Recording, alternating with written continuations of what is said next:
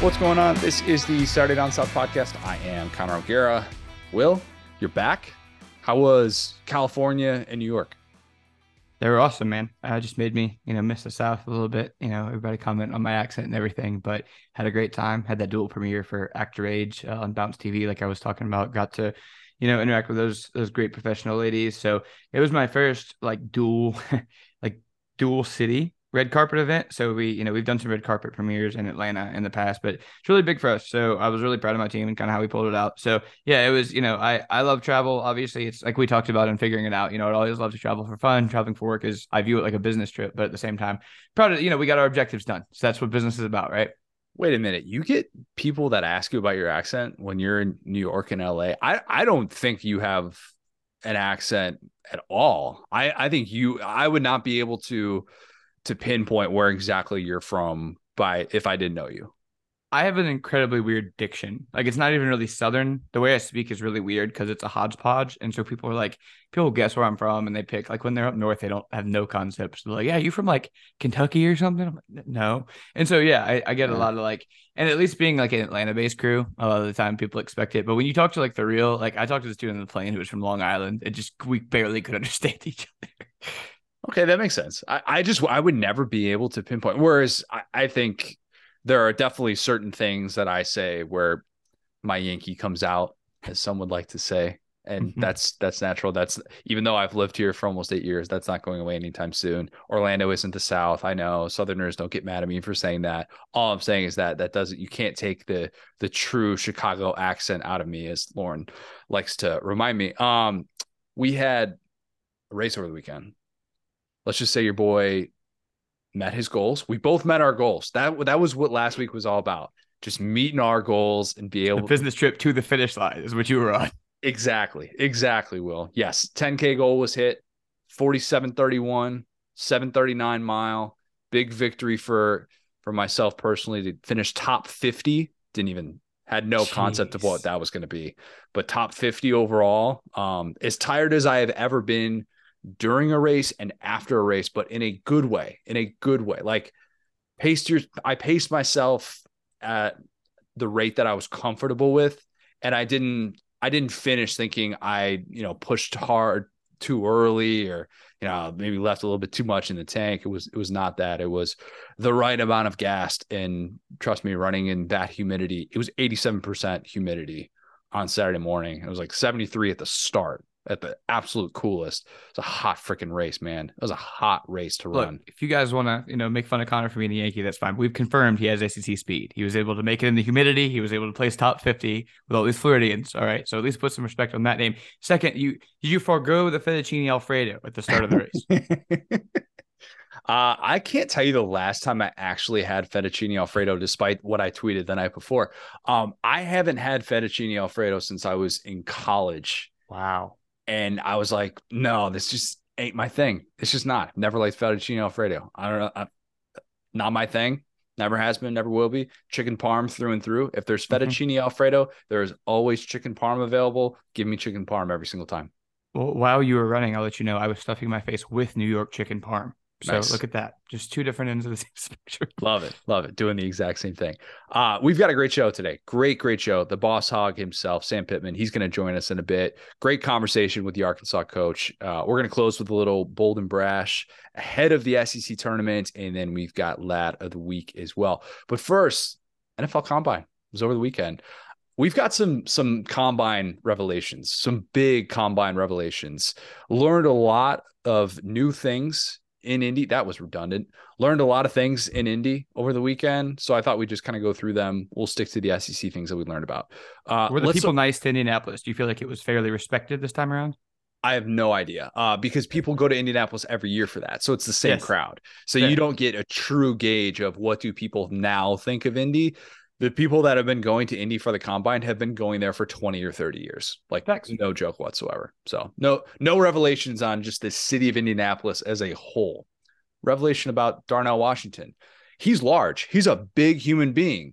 I had no idea until we saw his official measurements that he was indeed a giant. 6'7", 264 pounds, 11-inch hands, basically a 7-foot wingspan, ran a 4.64 40 with a 1.57 10-yard split, which, like, in dating back to 2003, it was the second longest broad jump for a tight end north of 260 pounds. A lot of different caveats there, but you get what I'm saying. Let me be the first to say that Darnell Washington, different, definitely different. Personally, I always thought that Georgia was kind of bumping up all of his height and weight when I watched him, running over and through SEC defenders. I thought it was just CGI. So to me, like, that was way off of my radar. When I saw it in person, I actually told myself that I was just daydreaming, because surely human beings who are 6'7", 264 pounds cannot do the things that Darnell Washington can do. I had no idea that he could run block so well. When I saw that video of him watching him just plow through the sled, I was like, whoa, who is this guy? Sign him up. Maybe pay him to play football professionally. So yes, Darnell Washington rising on my big board. Very much so after that performance. Impressive. Yeah, that sled thing was unreal, man. He had a one-handed grab as well. I mean, like, I was tuning into local Georgia sports radio today, just trying to hear the reaction of the Derek Carr news from them. And they just kept talking about Darnell Washington. And they have every reason to, because, I mean, yeah, that's, as a workout appreciator, watching all these other, like, big tight ends kind of like fairy dance with that sled, and then watching him just be like, cool, so we're taking these groceries upstairs, and just, like, picking it up. I was like, I don't think you're supposed to do that, actually, but the fact that you can, I feel like they won't stop you. That sled was that was no match for Darnell Washington. That was just unbelievable to watch. Speaking of freaks from Georgia, Nolan Smith, athlete. That's what we learned at the combine. Mm-hmm. I didn't really expect a whole lot from Smith, because it wasn't like he was a former number 1 overall recruit who became one of Georgia's best defensive players for a program who won consecutive national titles. I had expectations low. If he were those things, all right, that's different, but he wasn't. So, I thought he was more of like a system guy, but then I saw the show that he put on in Indy. Not a system guy. It was a show. It was 41.5-inch vertical, ran a 4.39 40 at 238 pounds. They had the side-by-side of Smith's numbers compared to Saquon Barkley. Nolan Smith, beast, confirmed. I did not know that after his 4-year career at one of the most high-profile programs in America. Needed the combine to be able to tell me that. All jokes aside, the video that Brooks Austin tweeted out of Nolan Smith running the 40, Georgia teammates are, watching it back in the facility. They're freaking out. Like that. That's the type of content I'm here for. That's just dudes hyping up dudes. We love that. Love to see that. A lot of draft experts were hyping up Smith after hearing him at the podium, because they clearly didn't know that he's one of the most thoughtful athletes you'll ever meet. And if you listen to him for, like, 2 seconds, you can tell why he was a captain of that team, and he was there for 4 years. But revelation nonetheless, to see Nolan Smith shine on that stage. Yeah, no, I think that's the funny thing, right? Is like, okay, let me ask you this, because I hate to put you on the spot, but would you rather have Smith or Walker? Sorry, Trayvon? Yeah. Oh, it's gosh. See, that's so tough to answer, though, because we've seen a year of Trayvon in which it's been a little bit hit and miss. It's definitely been more hit and miss. I probably would go Nolan Smith. And that's just because,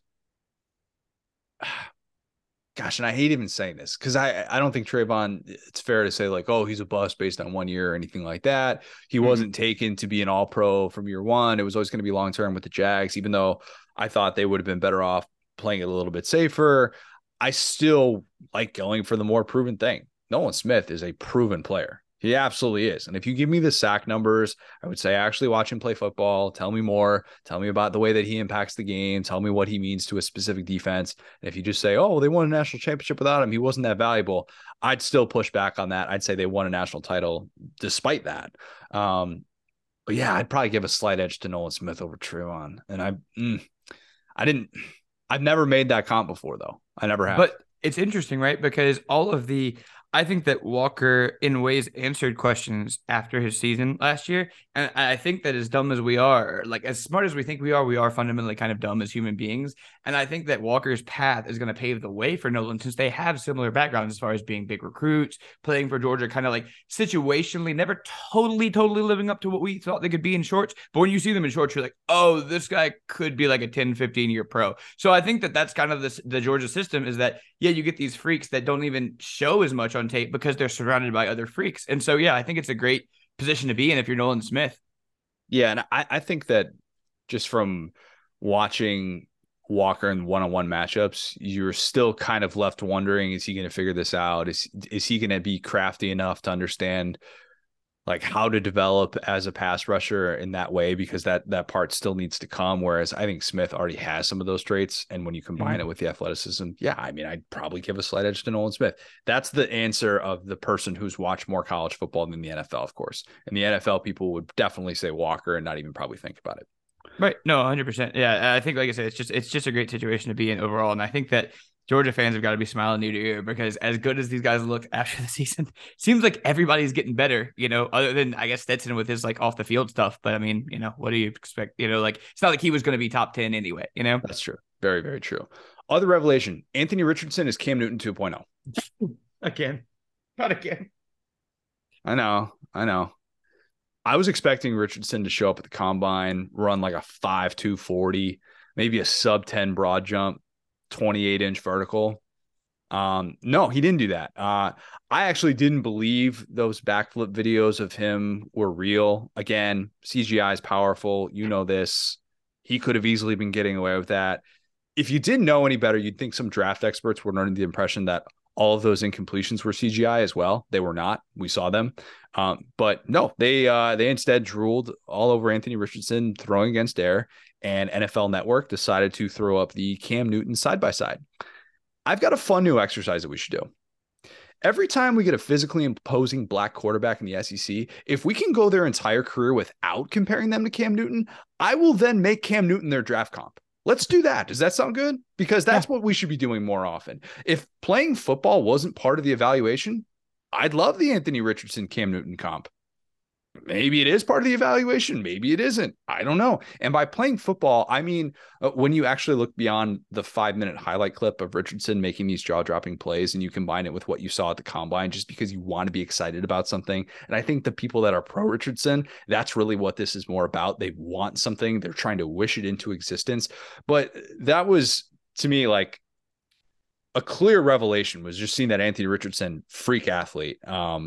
Yeah, I mean, I guess if you look beyond those 5-minute highlight clips, you would see a lot that left to be desired. That apparently was all Billy Napier's fault. Can't expect someone to shine when they don't have NFL talent around them, unless you're Cam Newton, of course.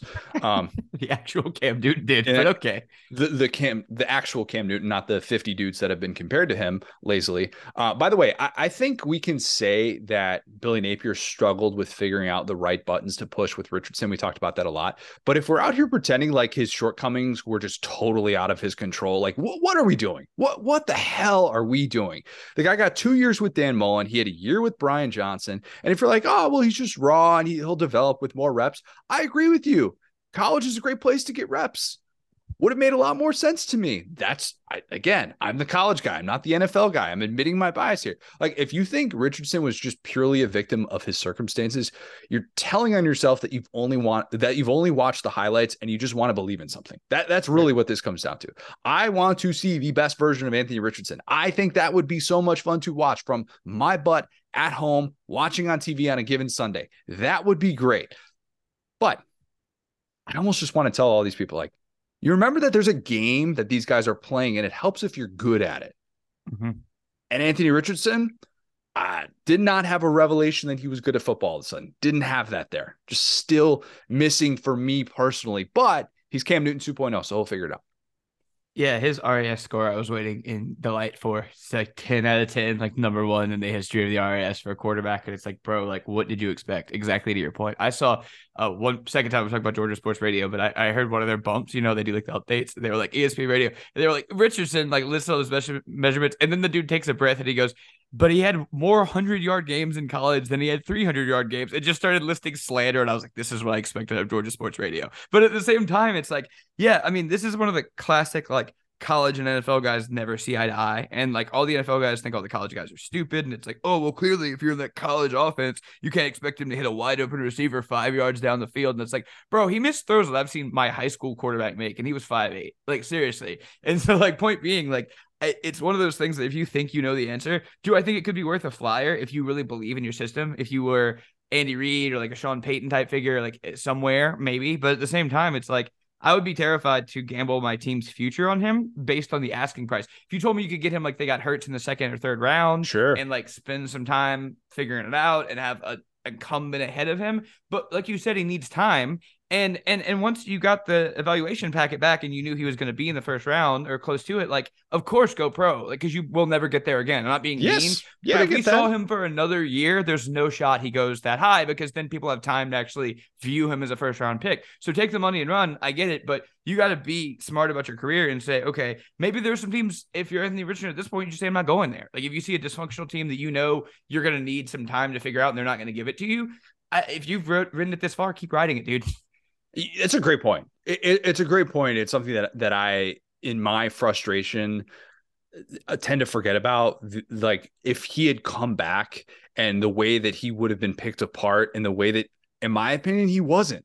He absolutely wasn't. Isn't it so weird that the longer these guys are in school, the more they get picked apart for actually playing football, and we find something wrong with them? Whereas if they go early, we're just trying to find what's right with them. And Anthony Richardson is a perfect case of that, because I mean, I think he would have gotten better.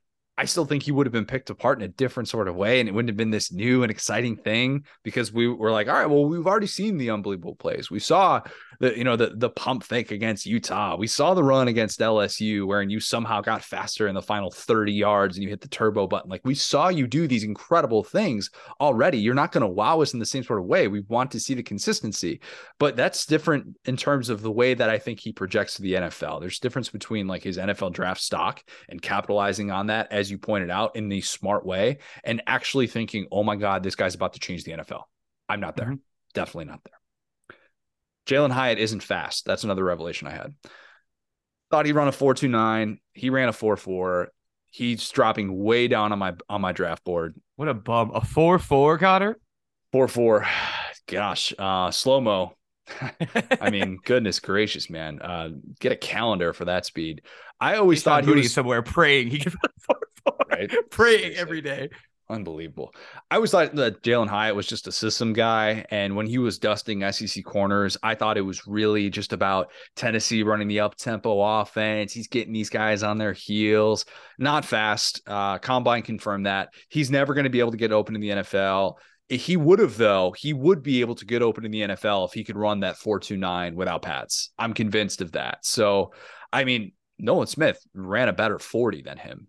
What does that say if linebackers can run faster than Jalin Hyatt? I mean, come on. Like, dude, everybody's going to be able to guard you.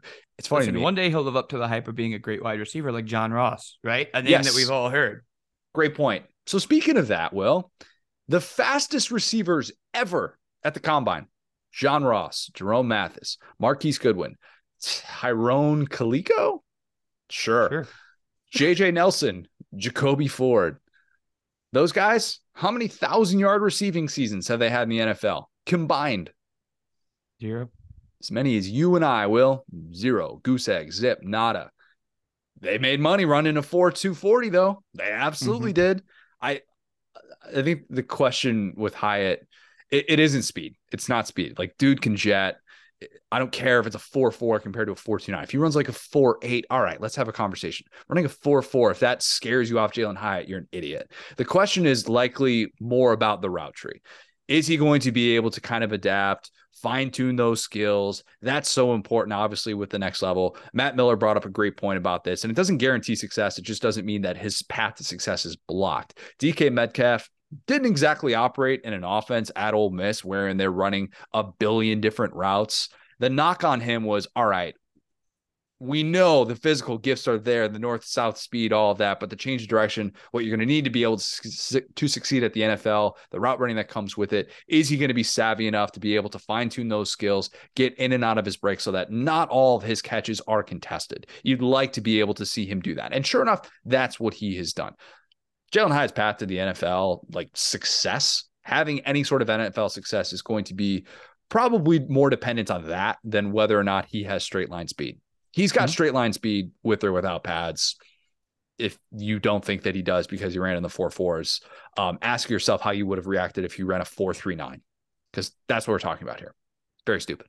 Very stupid. Yeah, no, 100%. Like, I think your point is like, yeah, I mean, film kind of doesn't lie when it comes to some of these SEC guys. And I think, too, he has lots of experience operating out of slot, which I think is a really big deal in the NFL. People underestimate how hard it is to just move the way that Lockett did and be like, hey, you know what? I'm just a slot guy now. So I think that his versatility is a benefit to him. But exactly like your points, like my questions didn't change at all.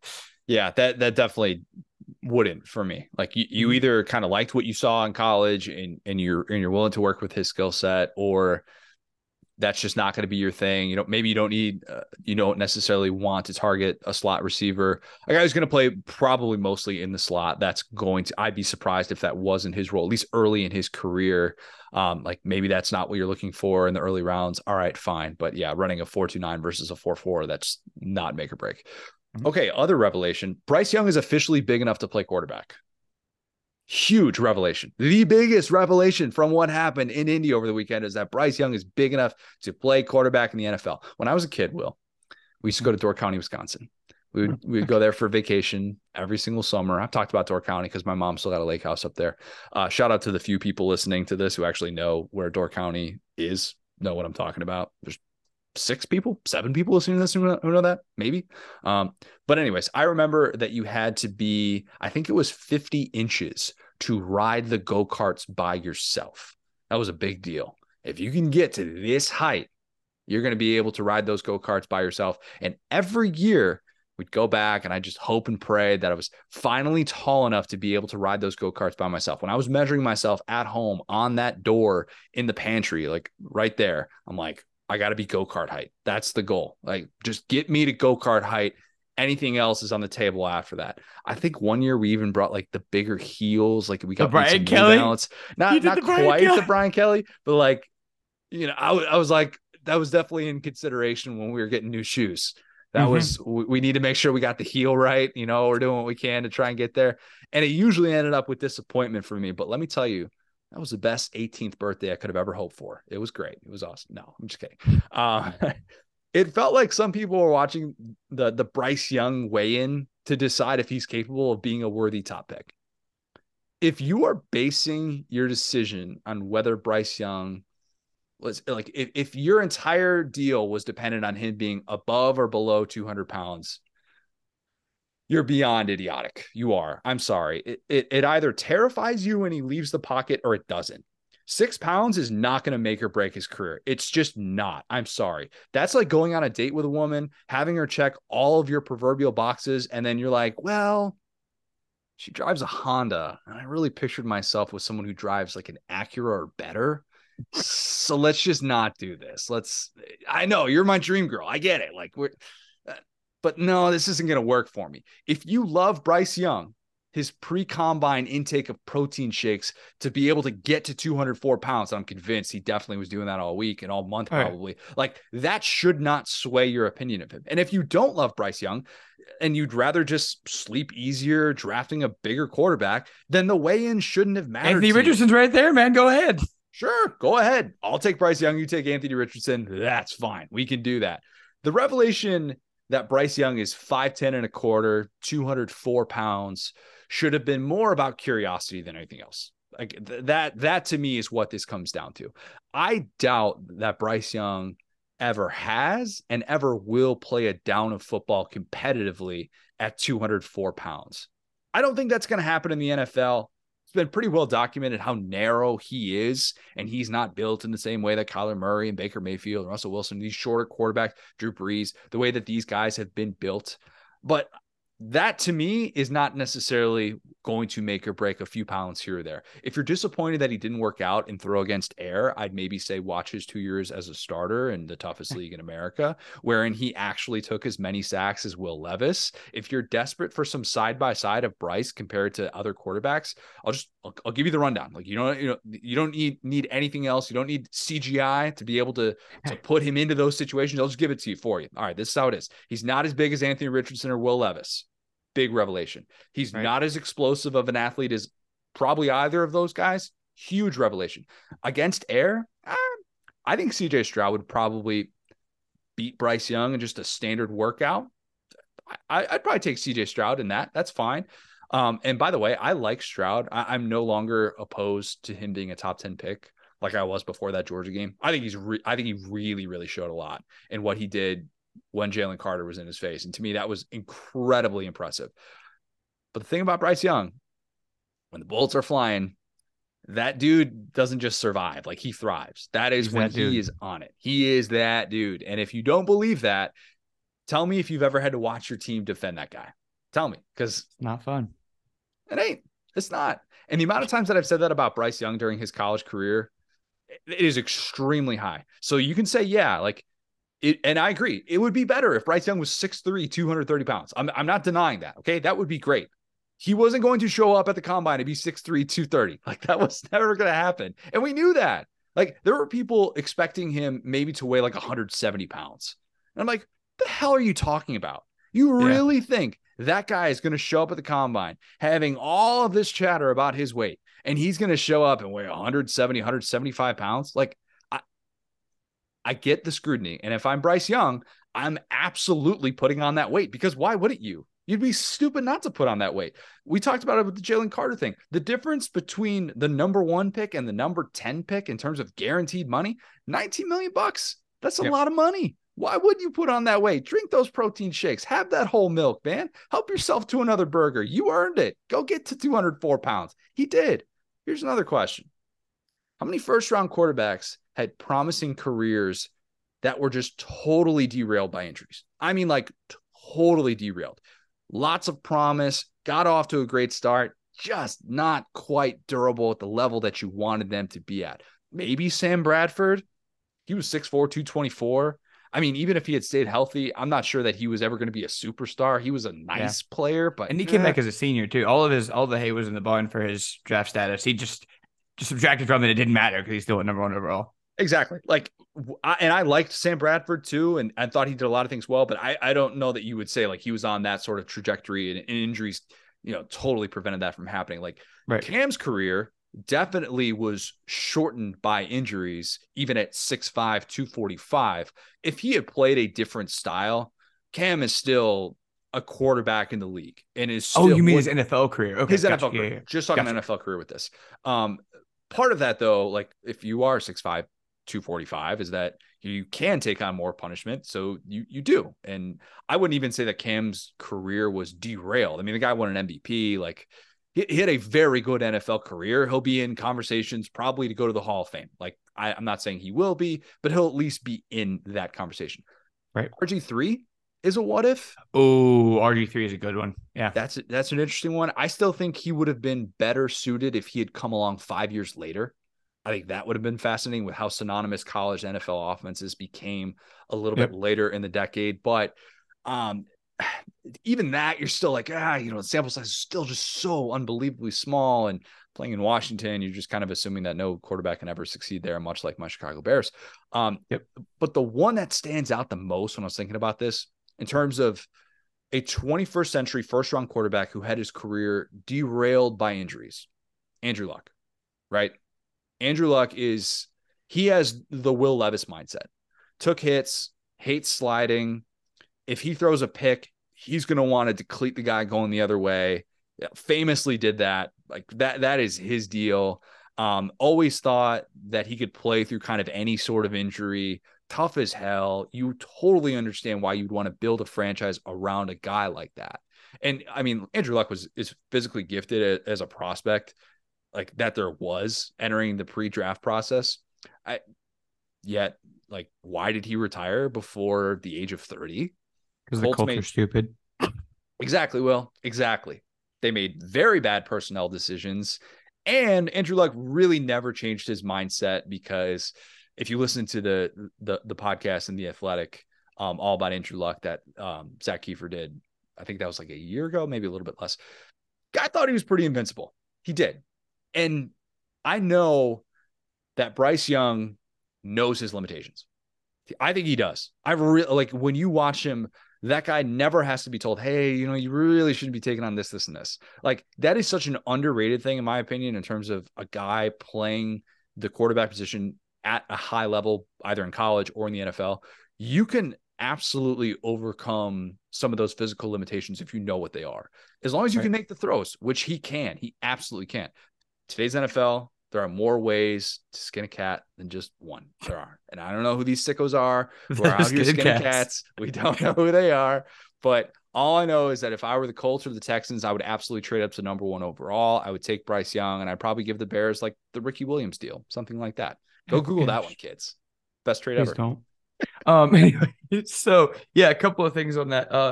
How long do you think the line for the bathroom was after Bryce Young did his measurements? You think in like 10 minutes it took him to get on that one?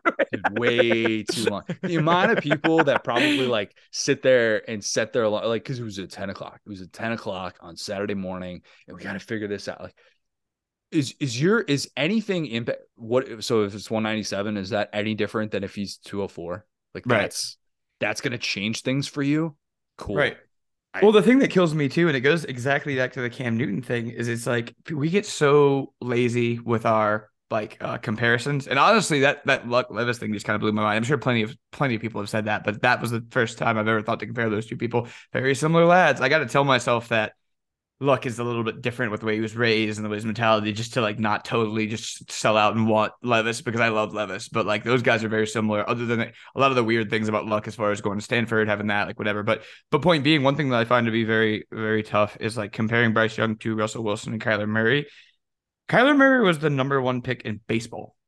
Kyler Murray is an athlete that is so 1% that is just, he could have gone pro literally in either sport. And so if you see them together, there is a width to Kyler Murray that you don't get with Bryce Young. Bryce Young's height was never my question about him. It was his weight and his girth, his weird phrase, but his width, right? So I think that if you're expecting Kyler Murray out of Bryce Young, you don't really understand how that quarterback sees the position of quarterback, because Kyler Murray is a horse. He's huge. He can run the ball in the NFL effectively. I think that Bryce Young is a lot more of a throwback pocket passer. And I think that those guys at that size have succeeded. But if you expect to see Kyler Murray, when you watch Bryce Young, even their college film look different as far as the type of offenses they played in, the type of, and so, but I the thing that I've loved about Bryce Young is his ability to succeed in the face of adversity when it comes to his offensive coordinator being a spy, his offensive line being spies, everyone knowing that they had to shut him down because their team would simply stop running the ball at a point in time. And so I think that his processing is what puts him over the top, and his ability to see the game from an NFL standpoint. But don't turn him into Kyler Murray, who was a good quarterback, but an elite athlete that made you see over his size. Does that make sense? Yeah, I think Bryce Young plays a game like Aaron Rodgers. And I they're not going to get a physical comp or anything like that, but the way he's on time. Yeah, like their sixth sense is just you cannot teach that. There's nothing like, and I understand Aaron Rodgers physically from that standpoint, he checked more boxes. You don't have to worry about him taking a hit in the same way that you do Bryce Young, even though we've seen him take so many hits and still get back up and be just fine after all but one of them, one or two of them in his college career. So from that perspective, I'm like, yeah, I think it's more about what you're comfortable with. There are certain people who just don't want to have that every single time. And they want to feel like, okay, when my guy goes down, he's getting back up every single time. And I'm not going to feel, oh crap, season's over. Season could be over. Season could be over. And look, could you point to that thing that I just brought up about first round guys and say, well, it's never happened that way because they've never drafted someone with Bryce Young's frame. I get that. I totally get that. And again, I agree. It would be better if he were bigger. But the fact that he is still at 204 and 5'10 and a quarter, I would push back on anyone saying like he's destined to fail. Like the Todd McShay, I'd be terrified to draft him. Okay, That is your personal preference. That's totally fine. I get it. You understand what some of that's like on the back end with GMs who are dependent on their future being able to step up and say, okay, I am going to give you 16 games of football, even though so few guys do. So few guys do. And it's not like Bryce is out here trying to run past the line of scrimmage and trying to make people miss in the way that Justin Fields is. And that is totally different in the way that they're constructed mentally. Justin Fields has to do that. Bryce Young doesn't have to do that. And that, I think, is what's going to be fascinating to watch, is can he get to a place with those right weapons around him and get to a place where they say, all right, we're going to let you do your thing. Even if you're missing 3 or 4 games in a given year, it's still way better than the alternative. You either have a guy or you don't. That's today's NFL. Yeah, no, and I also think, I mean, I understand the size part of it, and at some level, you know, if you're 5'5", I'm sure having Jalen Carter land on you is probably not going to be good for you. But at the same time, like you said, he's only had one really meaningful injury, and he played hurt when he came back, and he looked great. And, you know, if you compare him to the other Alabama quarterbacks, it's like it's all over the board, man, because like there was nothing special about Mac, and he got taken early, and we're seeing that now. Tua had injury questions from the jump, but I guess he was NFL size, so he just went high as heck, and no one even thought about that. There was pushback on I understand, but it was never like, this guy can't play in the NFL, he's too small. But it's like, dude, he's never been healthy. But you look at Bryce Young, and also you look at Jalen, and the way that Jalen was built, like, you know, a Greek god, but of course, like, oh, well, this guy can't process offenses, so he needs to go in the second round. So, like, all of it has been dumb. And I'm looking at Bryce, and I'm like, what about Bryce makes you think this guy is not able to take hits? What about him? Because, like I said, he like you say, he took as many sacks as Levis. His lines were bad, trust me. Like, if you guys think Alabama, you think he's getting protected by the Quanjos or whatever, I don't know what to tell you, but his lines were bad, all right? And so he was getting hit, and he only got hurt once, and, like, hey, man, like, Joe Burrow got hurt once. You know what I'm saying? Like, I don't know what to tell you. Like, if you think that he's soft, or if you think that he doesn't have the body for it, you need to look at people's histories and the injuries they're bringing in the NFL versus like, well, this guy's short, so he must get hurt. Like, no. Yeah. 204 versus 195 was going to be like, yeah. Oh my gosh. That's so silly to me. So, okay. So I know we did a lot of this tongue in cheek. I do think the combine has a purpose. I don't mean to be that anti-combine. And like, I think it's great that we get to see these guys compete. There is 100% like, there is an element to that I think is very important. There is, like, you'd rather have your guy show up understanding what's on the line as opposed to not, though nobody ever really talks about the fact that Michael Vick, I was watching the Vick documentary, the 30 for 30 over the weekend again. And like, he admitted in there, he's like, I partied for a lot more time leading up to the combine than I was training. And nobody ever freaked out about that because 2 years of watching him at Virginia Tech, I don't ever remember hearing about like, oh, Michael Vick didn't do this at the combine. Like, oh my God. So it's a different time. It's a different time in the way that we evaluate these guys, the way that they're scrutinized. And I do believe that guys can make money off of the weeks that they have. But to me, I truly believe that meeting somebody in person with these guys that you've never met before, using other data points from actually watching them play, I think to me that should carry more weight. And I get it. Like, it's different competition. I understand. There are so many different data points to measure these guys. And if you can't tell oh, this guy's in the Mountain West, so is he really just fast in the Mountain West versus being fast in the SEC? Like, okay, I get it. You should still be able to tell what NFL fast actually looks like. And if a guy's just benefiting from his competition. But yeah, I mean, I think it should be more about, am I a team drafting in hopes of getting an immediate plug and play receiver, like a complimentary receiver that I can start on day one, a Devontae Smith, he's going to be your number 2 immediately. I guess he was kind of like almost their number 1 that first year before they got AJ Brown, but you get what I'm saying? Like, is Jackson Smith and Jigba still several months away from working out, or is he just at the combine looking awesome? He looked awesome. Like, not sure that he made a ton of money, but that sure beats the alternative. Or like the USC offensive lineman, Andrew Voorhees, the guy tears his ACL doing drills at the combine. And then he's like, no, I'm good. Let me knock out 38 reps of 225 on the bench. Insane. Like, to me, that's a noteworthy revelation. I would look at a guy doing that and saying, okay, let's talk. Okay. What was the time frame between these two events? I think he did it the next day. Maybe he did it that day. It was like post ACL tear. Just on one leg, bench 225 38 times. Yeah, I'm taking that guy in the first round. I don't know. I don't need to know anything else. That guy's a psychopath. That's why I want to live football team. I don't know. Yeah. It's like, job's not done. Yeah, seriously. I mean, like, maybe like dial it back, guy. Like, we got to get you rehab. I don't want you doing something stupid here. But anyway, sounds like it's time for chest day if my legs don't work. All right. Seriously. A revelation is, wow, physically superior player shows up at the combine, still looking physically superior. No, that's not it to me. Like, the revelation is when you've done your homework on a guy and he blows you away with being really good or really bad. To me, that's worth kind of freaking out about. Like the Maurice Clarett thing. Remember that back in the day? That to me was a big revelation. You spent a year fighting to be eligible for the NFL draft, and then you show up totally out of shape and you run like a 4.72 and then a 4.8. That's a revelation. That's like waiting outside of Google every day for a year, demanding an interview, only to finally get one. And then you walk in rocking a t-shirt and flip-flops, and you're talking about like your progressive political beliefs and these different interest groups that you're in. And you're like, oh, all right, well, blew that one. Not getting that job anytime soon. It's not that the combine lacks relevance. It just lacks revelations in the way that some people want it to have. And I think if it were held, I don't know, the weekend of the NCAA tournament, like first weekend of March Madness, I think we'd care a lot less about it. Yeah, I mean, that would be a funny thing to like put up against each other, right? Because there's always going to be football sickos. We are a couple of football sickos. It's so funny how the NFL is like distant again. But yeah, I think so who's your number one quarterback? Bryce Young. All day. Yeah. All day. And you know, we've talked about it before. I would not give up on Justin Fields. I would still try and get a haul of picks, trade that number one overall pick. You don't know when you're going to be in that spot again. Build around Justin Fields. He absolutely showed you enough. Even if Bryce Young ends up being the better player than Justin Fields, I'm okay. I can live with that.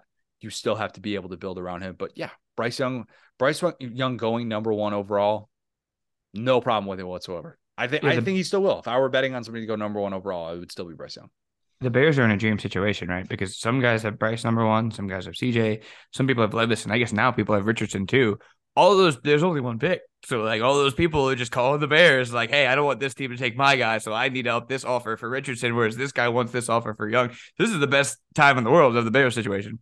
If they blow this, man, I'm gonna be so upset. It's the Homer Simpson when they blow this.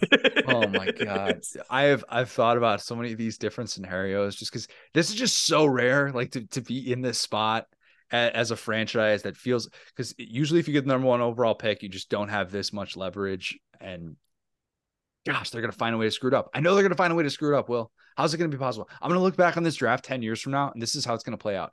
It's much like, what is it? Was it 2013 draft? I'm blanking. There's one of these drafts where if you look at the top 10 picks, it's like Pro Bowl.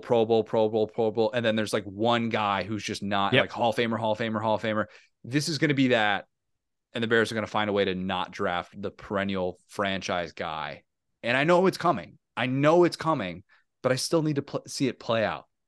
It might be 2010 because I think that was Cam, and then it was like these guys, and then the two guys were like, oh gosh, who was the Locker and Blaine Gabbert, and just pointed to my hair. Anyway, yeah, I'm just imagining the fast forward to Kevin Warren, like, hey, look, like whatever's out there, draft picks, they could be anything, but Bitcoin. That's forever. And we got 100 Bitcoins out of this deal. And you're just throwing your remote at the TV. Just like, why did you do that? 100 pictures of monkeys? Why do we want that? The revelation would be the Bears doing something competent in the NFL draft and actually getting the haul that they absolutely deserve for this number one overall pick. So I guess maybe I should be hyping up Anthony Richardson and Will Levis and talking about There you go. Them. Come on. Yeah. No doubters there. We'll do a 180 on that moving forward. Anything else combine related before we kick to Sam Pittman? Man, Kayshon Boutte. We didn't even talk about him. That poor guy. He might be working with me next year. I don't know how he. It's the same deal, right? It's like, you said you're coming back. You said you're not coming back. You have like all these weird little off the field flags. And if he had just gone out there and tested well, it would have all gone away. But now it's like, well, now we can draw a through line to you not being prepared and all these other things that have happened. So like, I don't know. I would still probably draft him, but there are just so many weird, not like a red flag, but like a yellow flag, if that exists. I don't know, 5 years from now when Max Johnson and Kayshon Boutte are just ripping up the XFL and they're just like, Max Johnson is just locked in on all things Kayshon Boutte and just throwing to him exclusively. That's going to be must watch. So I don't know, get ready for that. I would like Kayshon Boutte to be a good NFL player because he's fun when he's right, man. When he was healthy first year and a half at LSU, he was fantastic. But yeah, yikes. Talk about not exactly helping yourself and your draft stock. That was certainly the case for Boutte. All right. Before we kick it to Sam Pittman, let's talk about our friends at Underdog. Haven't talked about them in a whole what? Oh yeah, we talked about them last episode. We talk about them every episode because if you're one of those people that wants to be betting on sports, but you're in, one of those states that can't, Georgia, Alabama, Florida, South Carolina, et cetera, most of the SEC states, you know that you cannot do this without a little bit of help. Underdog is that help. Underdog Fantasy. You might have tried Daily Fantasy in the past, but Underdog is a new platform that is extremely popular. They have some awesome contests where you can compete for real money. Great way to scratch that sports betting itch. We have an exclusive arrangement with Underdog. Go to SaturdayDownSouth.com/underdog. You can automatically double your deposit when you join. Sign up, throw in $50, they'll throw in $50 more. It is a great way to get some money to play in these contests. Every week, every day, you can pick higher or lower for different players. Pretty similar to sports betting player props. And yes, real money. You can put real money on the line, legal and live in all of these states: Alabama, Georgia, Florida, Texas, etc. Underdog is awesome. Super fun to do while you're watching any sport at the comfort of your own home. You can win real money. Go to SaturdayDownSouth.com/underdog. Take advantage of our promo where Underdog will double your first deposit up to $100. $100 absolutely free. SaturdayDownSouth.com/underdog. All right, let's kick it to Sam Pittman. Now excited to be joined by a very special guest. It is Arkansas coach Sam Pittman. Sam, got to start with the obvious here. I asked you at SEC Media Days about the hog statue, so I need an update. Are people being respectful and staying off of it, or are you having to perhaps seek other options to protect your property? Well, right now the lake water's down, so they can't get close to it. However, they started to fill today, so they fill half a foot for 10 days, so they get it up 5 foot, and we may have a little problem when that happens. But right now, I hadn't had a problem because the lake's been down. All right, that's good. That's good to know. Other important question: your bulldog Lucy, is she well, and have you personally suffered any sort of bicep-related injuries lifting her while filming videos? Well, no to the last part. I've stayed pretty healthy there in the bicep area since she tore my bicep. But Lucy's doing okay. She's 13. That's old for an English bulldog, and she's 13 and doing pretty good. She just had a checkup yesterday, and they said she is the healthiest 13-year-old bulldog they'd ever seen. It's probably the only one they've ever seen. But yeah, she's doing great.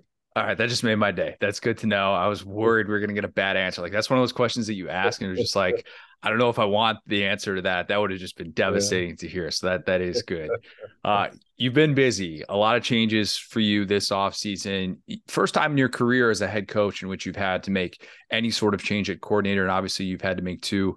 The Dan Enos move was atypical because, Kendall Briles leaves for TCU, and you guys announced Enos coming to Arkansas before TCU announced Kendall Briles to TCU. And given the timing and the cycle and all of that, it was very atypical to see it play out like that. Can you kind of take us through that process? Because obviously, Dan, and you have that rapport with him from your time together at Arkansas. But, what was that process like for you knowing, all right, I've got to be able to make a hire? And usually this isn't a time when people are doing this. Well, the first part of it was we were when Mississippi State had come inquired about Coach Briles. It was 14 days left in the transfer portal, and I was very concerned about that because kids some do, some don't panic about, well, who's going to be my next coach, so I'm just going to transfer and play for a new coach as well. It doesn't make much sense. But so I was concerned about that.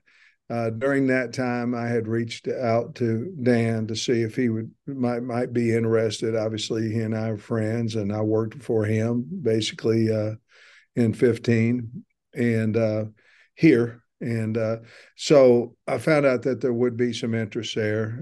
I told him I didn't know if Kendall was going to take the job or not. Kendall ended up staying. So I texted Dan back, told him, there wouldn't be a job here. And then so when KB decided to go to TCU, it was a smooth transition. I called Coach up to Maryland, and then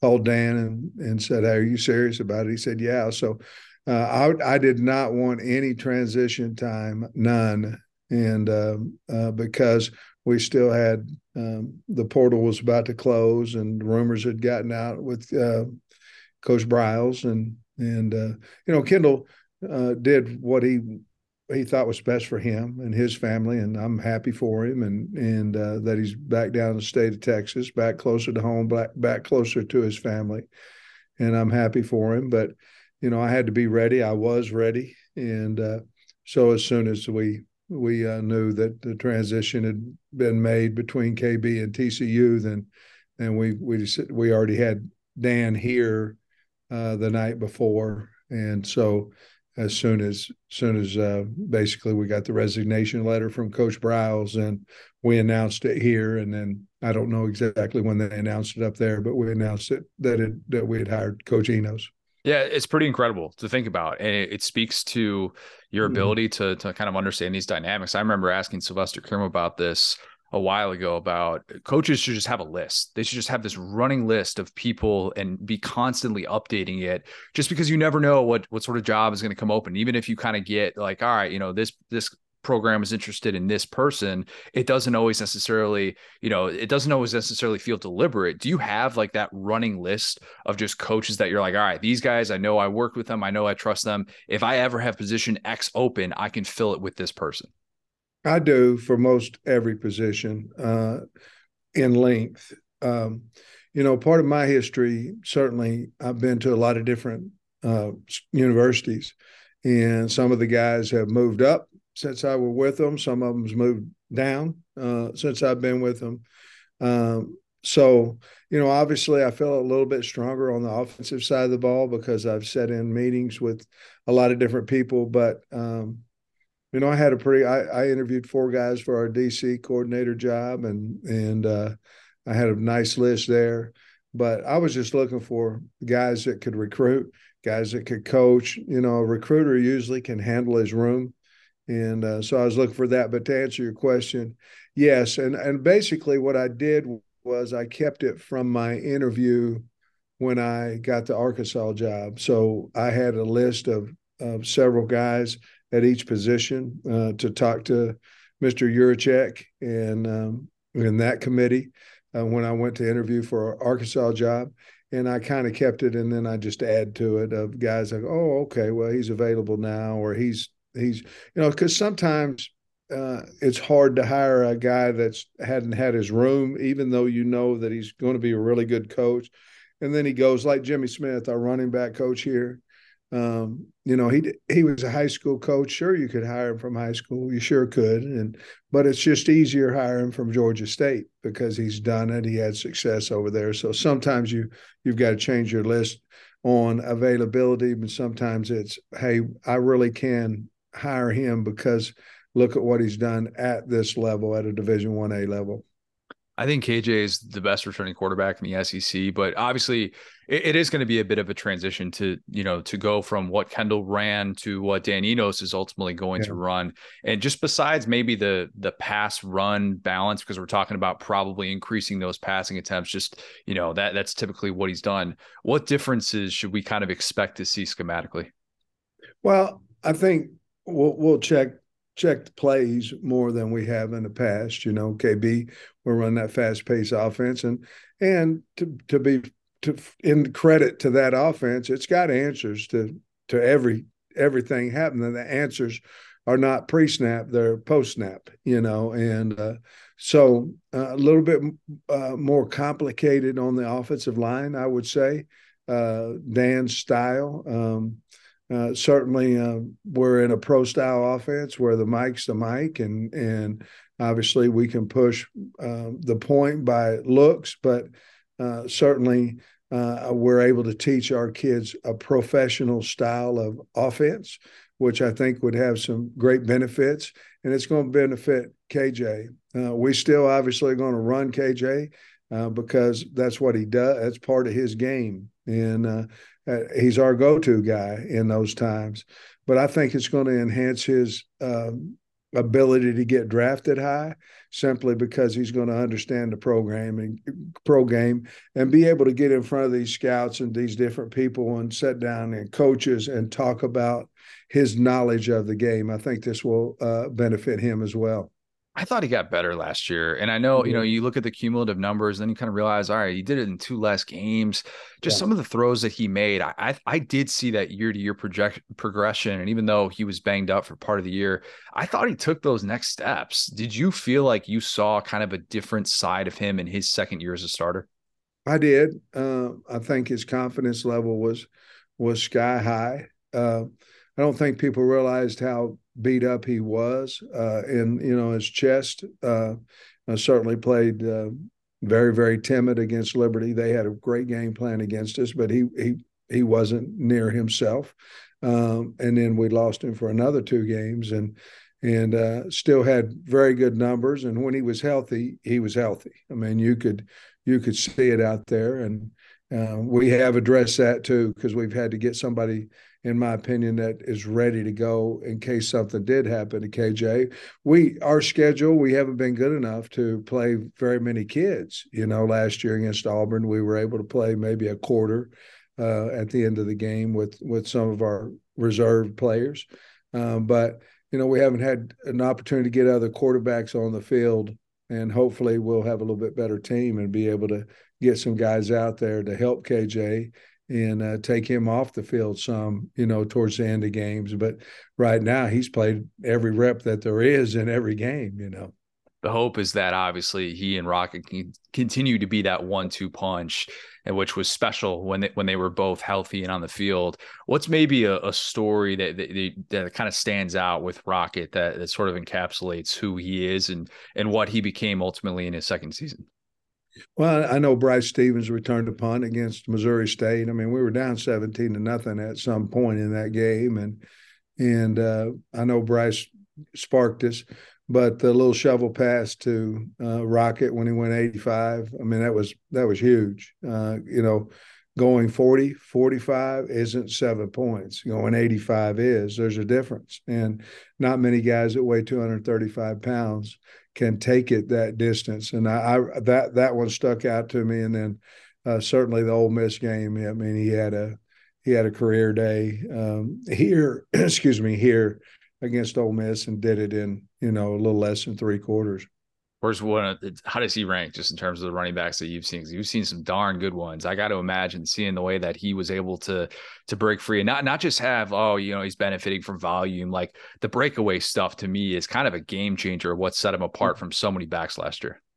Well, I think his style's more like Nick Chubb's than maybe Sony's or Swift or some of those guys we had, Parker, who are, on and on list of guys that our O-line's been able to block for when I coached offensive line. But he does have that breakaway. I remember in 2000, I believe it was 15 or 14, we played Georgia and Little Rock, and we were all excited because Gurley wasn't playing. Well, we didn't know all about Nick Chubb, and I remember he ran a power play, and I thought on our sideline, and I thought, well, that's going to get 10 or 15 yards, and then it was like a rocket, and he went however far the big nice strike. Choice of words too there, yeah. Rocket. I see what you did there. No doubt, and those are some things I think that make back special, and I think with Rocket's speed, a lot of guys can do what he does. They can, but not a lot of them can run the distance at that size. And I'm not comparing. I guess I am comparing his running style to Nick Chubb. Nick Chubb's one of the. I love him. Great back, but comparable about work ethic and doing what you're supposed to do, and being a great team leader and all those things. He and Nick were. As good as I've ever been around. I know coaches don't really think this way, but I felt like KJ's fumble against A&M, that play was just so weird, and it felt like such a sliding doors moment for your season. Do you look back on that as a turning point, or is it just kind of an easy narrative for people like myself who had these high expectations and like, hey, I think this Arkansas team is going 9-3? No, I think you're right. it was it deflated us more and longer than what certainly anybody wanted it to. We were at the time we were starting to get beat up in the secondary. We'd lost a couple of starters back there, but we were playing extremely well in that game. I think we was getting ready to go up maybe 3 scores, and that 3 scores turned around to be a 3-point lead, I believe, and so or 2 scores at least, and so yeah, I think it affected us during that game maybe more than just after the game. I think winning that game could have propelled us into something really special. Last year it didn't, and then we've got to figure out how to get our team back faster than what we did last year. And it just seemed after that game that injury upon injury upon injury, especially in the secondary, and then it started turning over to the quarterback. And certainly our team was quarterback driven. He's the best player on our team, and so that hurt us as well. How brutal is that when teams know they're banged up in the secondary, they have limited options. If they can't get home, and if you couldn't get home with, Dominic or Sanders or these guys, Yeah. or Bumper, like, we can get them over the top. Like, that has to change so much of your game plan. Well, it does. And to be perfectly honest with you, it changes the way that you coach with a lead, and it changes the way that you coach from behind. I mean, it really does. With a lead and your secondary is not playing well, you just don't want to give the ball back to them, and without time coming off the clock and things of that nature. And so it really changes the way that you call a game, I guess. We did, I remember we went into the BYU game last year, and we were running a four-man line. We were playing some type of quarters, some type of 2, cover 6, and we couldn't cover them. And I remember I told Barry, I said, I don't care if they rush for 400 yards, get another guy back in the secondary. And fortunately, I believe Clark picked a pass right before halftime. And I think we went in with, I don't know, 7 or 10 point lead. I can't remember. And then after that, we took over the football game. But there are times, too, when, like, we're playing Mississippi State, and I'm going, hey, we got to get out of this 3-man line. Well, the problem is we really hadn't practiced a tremendous amount of 4 down because we were so afraid of Coach Leach's offense that we at times we didn't make enough adjustments. If we started the game well, we played pretty well, and if we didn't, we didn't necessarily adjust well. And I think a lot of it was we just didn't have the personnel at times going into games.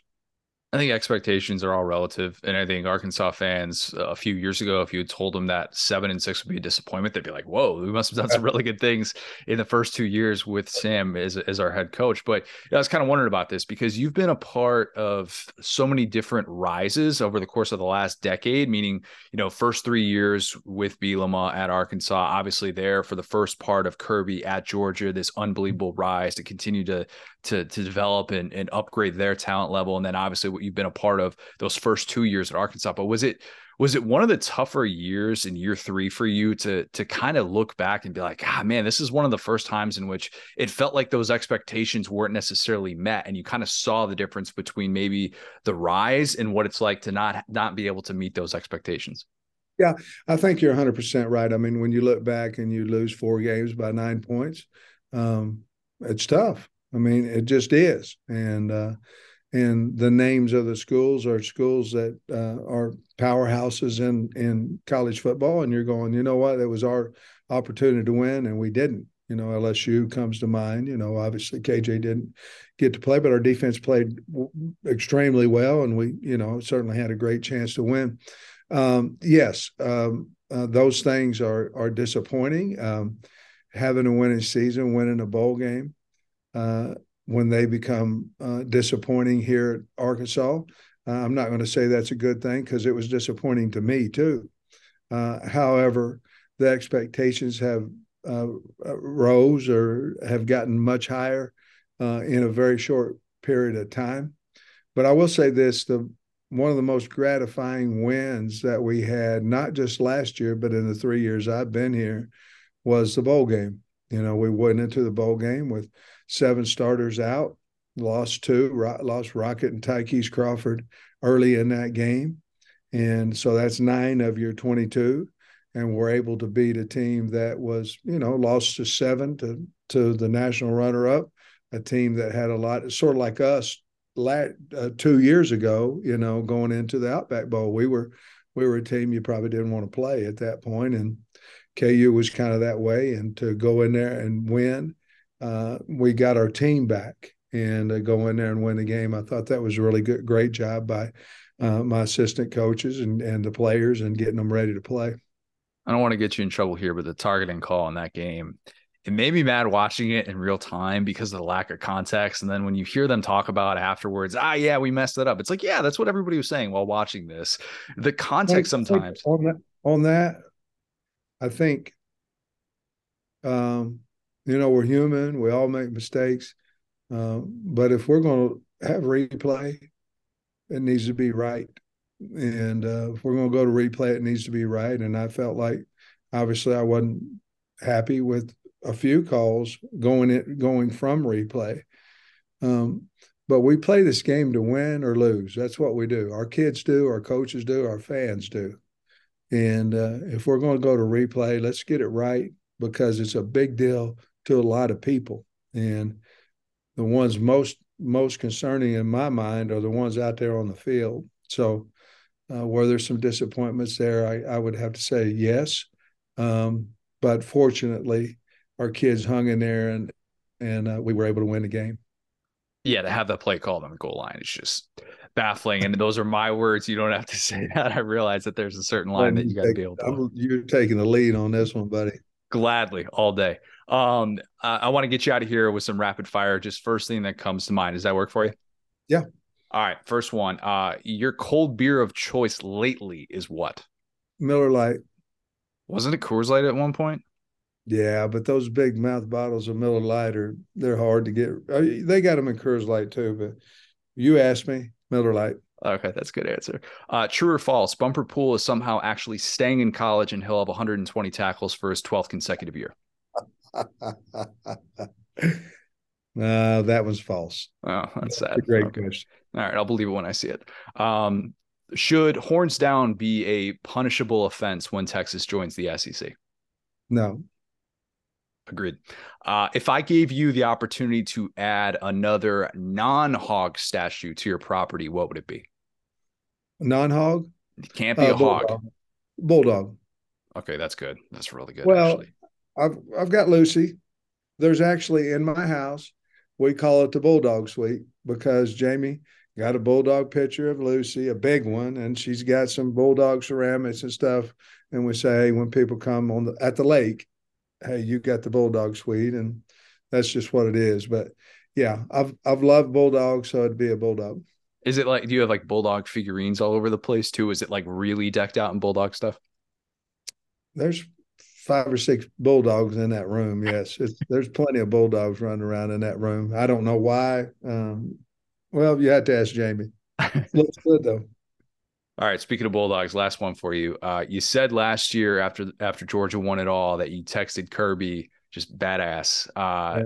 What did you text him this time?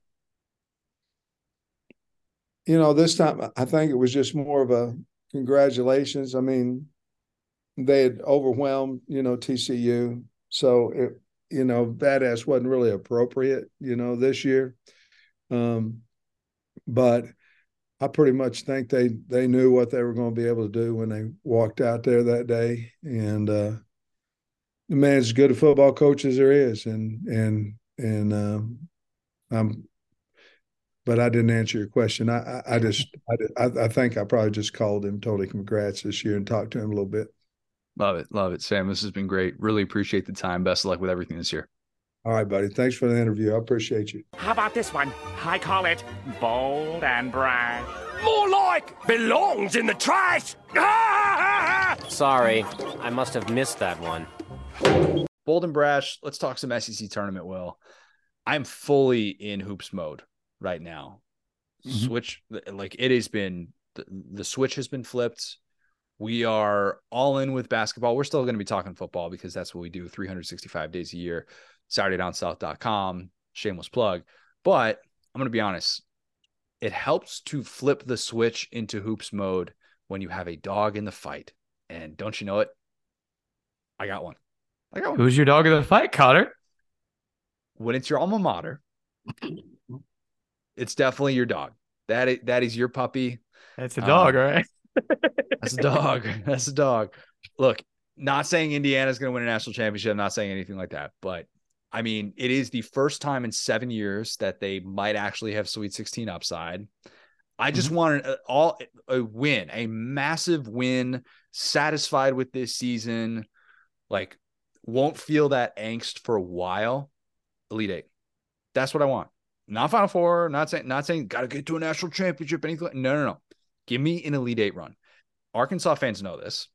When you have a Final Four berth that's on the line in a game, it just like the electricity, like a regional final is so incredible. It is so unbelievably tense because you could start to picture what it would look like for your team playing in the football stadium, and they do the weird camera angles in the Final Four. And like, there's just a place that you go mentally that it is just so much fun about the NCAA tournament. So I'm not going to be sitting here pretending like Indiana is about to shock the world. Elite Eight run. Just give me that. They haven't done that since 2002. I wasn't even a fan of Indiana basketball in 2002, Will. I was rooting for Maryland in that national championship. It's bad. Do you think there's a possibility that you have cursed Indiana basketball? Do you think this predates you? Do you think that funk overshadows you? No. Look. Okay, well, now that I think about it, crap. You were there for the last good year, though, honestly. So you may have an anti-care. They may need to hit you up and try to get you like some type of a doctorate. No, they went to a Sweet 16 7 years ago. They beat Kentucky in the second round and won the Big Ten that year, and had a year that wasn't quite what it was in 2012, 2013 when they had Oladipo and Zeller. Like that year was special, and Indiana was a 1 seed and was supposed to be the best Indiana team of the post-night era, but Tom Crean forgot that Syracuse would play his own in the Sweet 16. So who among us has ever forgotten? Who hasn't forgotten? I know every time I watch March Madness and I sign up for a Syracuse game, I expect high-scoring games. Theme of the day is revelations. It was a revelation to Indiana basketball that Syracuse came out in that zone with Jim Boeheim. You're right. Who could have thought? But yeah, look, I might have cursed them because the day that I decided that I was going to Indiana, I'll never forget this. It was 2008. College game day was at Indiana that day. It was a Saturday morning, and they were playing Michigan State that night. And it was DJ White, it was Eric Gordon, and then the season fell apart, and the Kelvin Sampson scandal happened very shortly after with the cell phone thing, which actually isn't even illegal now. So that's a whole source of angst because Indiana went into the toilet for 3 years as a result of that, which is just ridiculous. Now Kelvin Sampson is coaching the number 1 team in the country, but you get what I'm saying. I'm over that. What I just need to see this team have a deep run. And that championship window, and I hesitate to even call it that because it's not a championship window. It is a relevance window. Indiana's got Trace Jackson Davis, one of the best Indiana players ever. Nobody cares about this. I realize Jalen Hood-Schifino is going to the NBA. Is like a stud point guard. Like he's great. Like this is the team. And when you sense it and you have to capitalize right now. And if you don't, the pain that you will feel as a sports fan of, oh my God, we're not getting back to this for a long time is such a frustrating thing to have to process. So I'll ask you this. When was the last time that you truly felt, okay, I am all in? This is going to break me. I'm putting myself out there. I'm going to be crushed if this team doesn't achieve this level of success. Okay, so honestly, it was probably, we've talked about this a little bit. I had family friends growing up who were Kentucky fans who showed me college basketball. And so I was really big on their undefeated team with Cat and Booker. And them losing to Wisconsin just absolutely killed me because nobody was rooting for them at that point. They were the villains and everything. And the worst like kind of sadness I've had was also Kentucky. And it was the John Wall team when they lost to West West Virginia. Yeah. And I just imagine, what's his name? The dude, of course his name escapes me, but their coach that had been there forever and had been in Cincinnati. Huggins.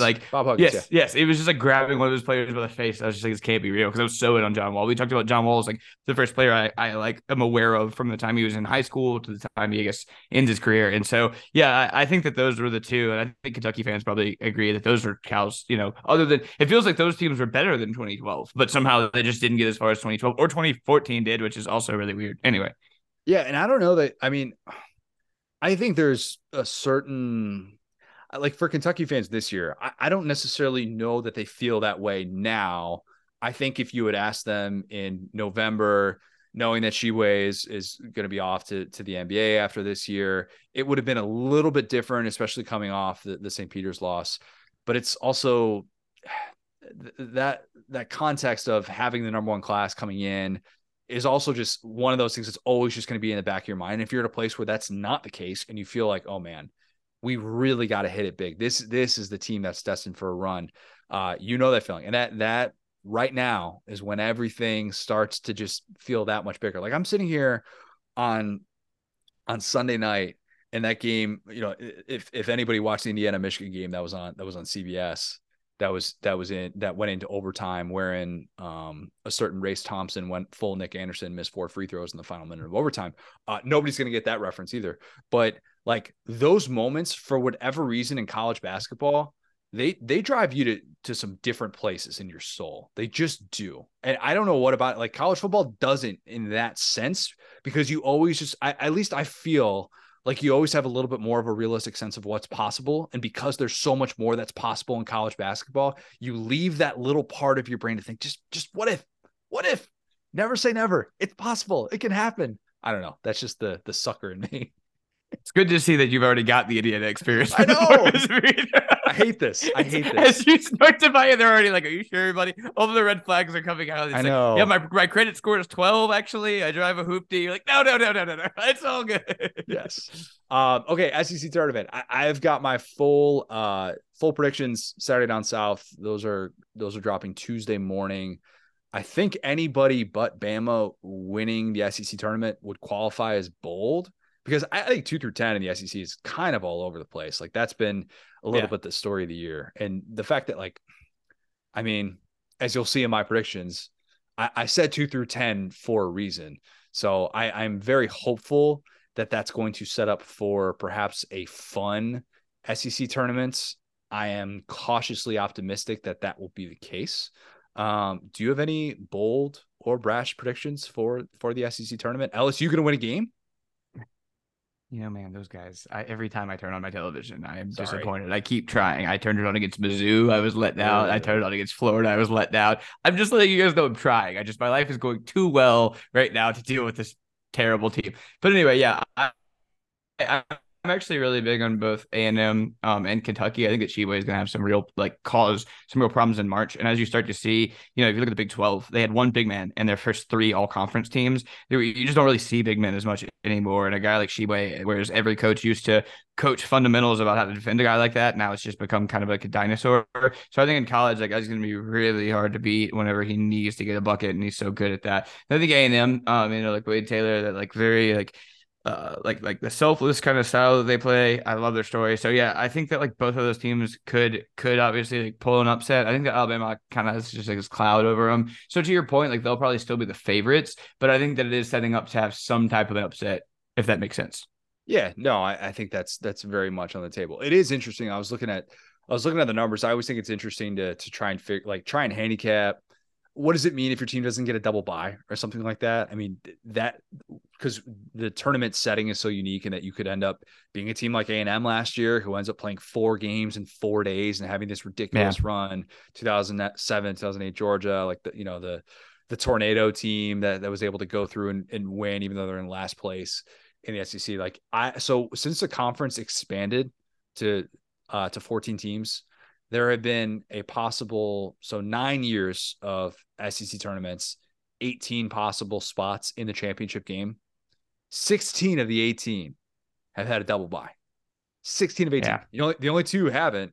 A&M last year, and then Auburn, when Auburn rolled through in 2019 and won that one, and then ended up only getting a 5 seed in the NCAA tournament. Yeah, which was just absolutely absurd. Still, obviously went on to the Final Four and, correct double dribble call away from going to a national championship, of course. Who could forget that? Let's go to the Saturday Down South Podcast Facebook group. We have a lot of good responses here. Let's start with this one from Austin Foster. Austin says, Arkansas starts putting it together and wins the whole tourney. I am talking myself into Arkansas way too much. Way too much. And I keep pointing to, this is what Muss does. He figures it out late in the year.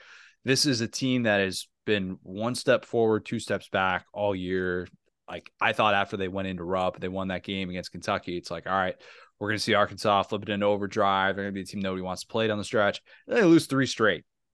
Yeah. 3 straight in the regular season. And you're kind of like, They need the rat poison, Connor. They need a little rat poison. Like, they could very easily lose that first game to Auburn, and you're kind of just like, But I have them going to the SEC championship. That's my bold and brash prediction as well. And I know I'm going to regret that. I absolutely know it. And I'm going to look like a total moron. And I'm going to say, why did I buy into this wildly inconsistent team that has just been struggling to figure out with injuries and with the right rotations, what exactly that looks like. But I don't know. I've talked myself into Devo Davis having one of those just breakout games in like a semifinal or something like that. And they just look like the team that we thought that they were going to look like when they were, going toe to toe with Creighton back in that cramped gym in Maui back in the, what was that, December, November? I can't remember when that was. But yeah, I've talked myself in Arkansas way too much. And let's just say I agree with Austin. Yeah, I mean, the teams are in kind of a weird position, right? Because you have these coaches in, Bruce Pearl and Musselman who have been there before, but their teams are a little bit like having like kind of mid years, not really down years. But it wouldn't be shocking at all if they went on a run, if Auburn went on a run, because a lot of the guys at the top are a little bit more new money other than Kentucky. I mean, Alabama's been good, but they haven't been like this level of like favorite 1 seed, So like, it's always interesting to see how guys are going to handle those expectations, because that Auburn and Arkansas coaches their guys a certain way to where this has not been an issue for them in the past. Yeah. And I have, for what it's worth, I have Arkansas meeting Alabama in the championship game. Essentially, Arkansas would have to beat Auburn, A&M, and then like Kentucky or Vandy.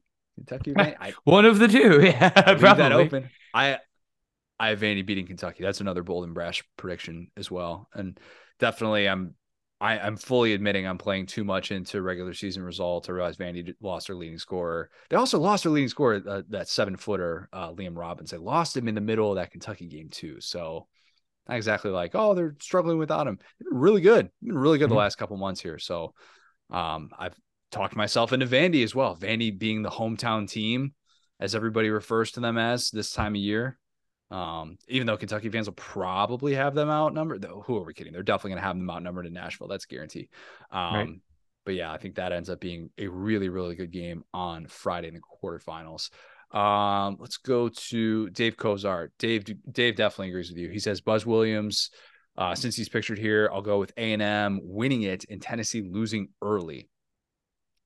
So A&M, their path seems brutal, even though I just described why Arkansas has the path to be able to do it.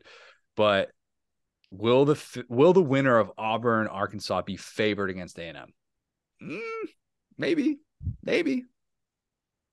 Yeah, we can kind of talk ourselves into that for the exact reason I was just talking about. That's going to be a good game. Ken Palm loves Arkansas too. That's another reason why I've talked myself in the Hogs net ranking. Ken Palm, like, the metrics favor the Hogs. They do. But yeah, I think last year, seeing the way that team kind of showed up in that spot, us against the world, A&M's kind of embodied that. Even though they sucked in non-conference play, they've kind of been that us against the world. Never bet against Buzz Williams. We don't do that.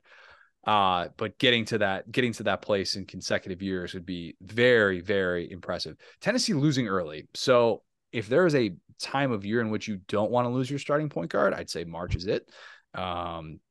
Yeah, Adam Spencer brought this up a month ago when he had him on. Said Mizzou is the exact type of team that could beat Tennessee just because they can shoot the lights out. They can go over the top, and all of a sudden an 8-point lead feels like you just can't come back from that, because that's just not the way that Tennessee operates their offense, and they're a little bit slower with their tempo. And obviously it's all about defense with them. But yeah, it's hard to sit here and say that Tennessee is set up for a deep run. I was trying to think if there's a football comp to Rick Barnes. Like, is it Lincoln Riley? That's not a bad one. That's not a bad one. It's not, but it's like Lincoln Riley. If 20 years from now, he's still just the guy who's the second tier guy. He's got like a little bald spot on his head. His brother is like national coach of the year, and he's just like, I gotta get this first playoff win, dog. Yeah, I like maybe Brian Kelly. I mean, Brian Kelly's not a bad one either. I'll be honest, because I mean, they kind of just do their thing out there, and then they get to the tournament. It's like, yeah, like you get on that big stage. I don't know. And Brian Kelly's the best one, right? Because he left that to go to the SEC, and if he does make it, it will be here. Yeah, it's actually a really good one. Yeah, I don't know. There's not an exact comp. That's going to upset somebody by me saying that, but yeah, Rick Barnes is a very, very unique spot because certainly better with him, no doubt about it. Tennessee is, but like the March issues, and obviously Ziegler getting hurt is not on him. That's not what I'm saying. But if they were to go from being a top 10 team to all of a sudden like, oh, you lose early in the SEC tournament and then you get upset in the first round of the NCAA tournament, you get to answer those questions again. That would not be ideal. Feels like things have just been generally going a little bit too well for Tennessee for what we expect, and a little bit too poorly for Kentucky for what we expect. I feel like we're due for a little bit of Tennessee fan disappointment and a Kentucky fan happiness is all I'm going to say. Water's going to find its level with that. Exactly. Kentucky owns Tennessee. That would be an interesting championship. I don't know that both of those teams will be able to make it all the way there. Speaking of Kentucky, Grant Haney says Kentucky wins it all and everyone starts buying into Big Blue Nation and Coach Cal. Just to be eliminated in Drake in the opening round, maybe by Drake. By Drake, yeah. Thus proving the Drake curse is real and defeated. Other bold predictions: Tennessee is ousted in its first game, heating Rick Barnes' coaching seat. Bama loses to the aforementioned Wildcats in the championship, but then doesn't lose again the rest of the tournament season. Grant's saying Bama's winning it all. Bama's winning the title. Yeah. Look, SEC hasn't had a 1 seed since 2015, which is weird to think about. When was the last time we really went into an NCAA tournament saying, yep, this team, one of the 2 or 3 favorites? Actually, it was last year with Kentucky. That was a dumb question. There you go. Hey, there's the answer, folks. How easily we forget. There has not really been a lot of those in the last 6-7 years. There hasn't been. Bama should probably be that team. Have everything that you would want. Everything that you would want. And there's always that old, like, the spin zone, the turning point, getting ousted in the conference championship. How much does it really mean if you're a team that's going to be a 1 seed anyways? Is there any way that Bama doesn't get a 1 seed in the NCAA tournament? No, I think, yeah. Probably good. I would assume that Bama is good at this stage of the game. Net ranking loves the Tide. Absolutely loves the Tide. I would assume that they're going to be locked in for that. Let's do one more here. Jared Brown says Mizzou and A&M continue their surprise seasons, end up in the championship game. One last battle of the Big 12 before the new teams join. I love that. That would be a really unsexy championship game, but that'd be kind of like the us against the world. The how do you like me now? SEC championship playing out. The Thanos thing. All of your failures brought you back to me. Yes, exactly. Like they're looking back at each other like, here we are. Exactly. That'd be a great year 1 for Mizzou. All right, let's do Lad of the Week. Can I start? Let me start real quick. So I just want to say this is a very easy one. Now that you've told me about this lad from USC, it should probably be him. But it's going to be Darnell Washington-Mance. It's a slam dunk, but I think not because of what he was able to do in the combine. It's because of what he did in being a teammate first, and then kind of letting other guys get the shine. He was never seen as this this franchise-changing tight end until he started getting measured, and he knew that about himself. That's the thing. When you're in the weight room with him, when you know you have a pretty good sense of self, and he knew he was 6'7". He knew he was massive. He knew he had all these measurables, and he didn't get out there and pout and demand a trade and say, I got to do this. He was viewed as a blocking tight end, and then when the pads came off, when we got out there, when the lights turned on, he was able to cash in on all of this stuff, and now he has this first round upside after being a guy who has been known as a teammate first. So I think, we talked about in a lot of the week betting on yourself, but I think this is a good example of sometimes it's good to be a team first guy because, he could have been one of the better tight ends in college football history if he'd gone to a pass first offense that, if after a year or two, he was like, I'm just going to go to Oklahoma and figure it out. His name would be everywhere, but it was more important to him to be a winner, to finish where he started. And I think he's about to make a ton of money, maybe even more so than Brock Bowers when it's all said, because he has these crazy measurables, man. So good for him. Send me anybody that says Darnell Washington's not going to be a good tight end in the NFL because he wasn't even the best tight end on his own team. Send me those people. Send them my way. Right. Would love to set them straight. Just have a chat. Okay, I'm going to go with your boy John because John produced the podcast all last week. Dan, our normal producer, was in Hawaii. Will, of course, is I would say you're the backup producer at this point. You could add that to your resume as well. But yeah, you are obviously very, very busy with your full-time gig coast to coast. But yeah, John was in the Rockies just trying to make sure that we didn't skip a beat. So shout out to John. He's the man. He made it happen, made this thing go. Yeah, great pod. I think that about does it for today. If you have not, leave us a 5-star review, subscribe, follow us on Twitter at the SDS Pod, at Set Down South. Subscribe to our basketball newsletter, Blue Chip Grit. You can do that at bluechipgrit.com. Join the Facebook group and hear your name read on air with Figuring It Out or Bold and Brash. Thanks, guys. Talk soon.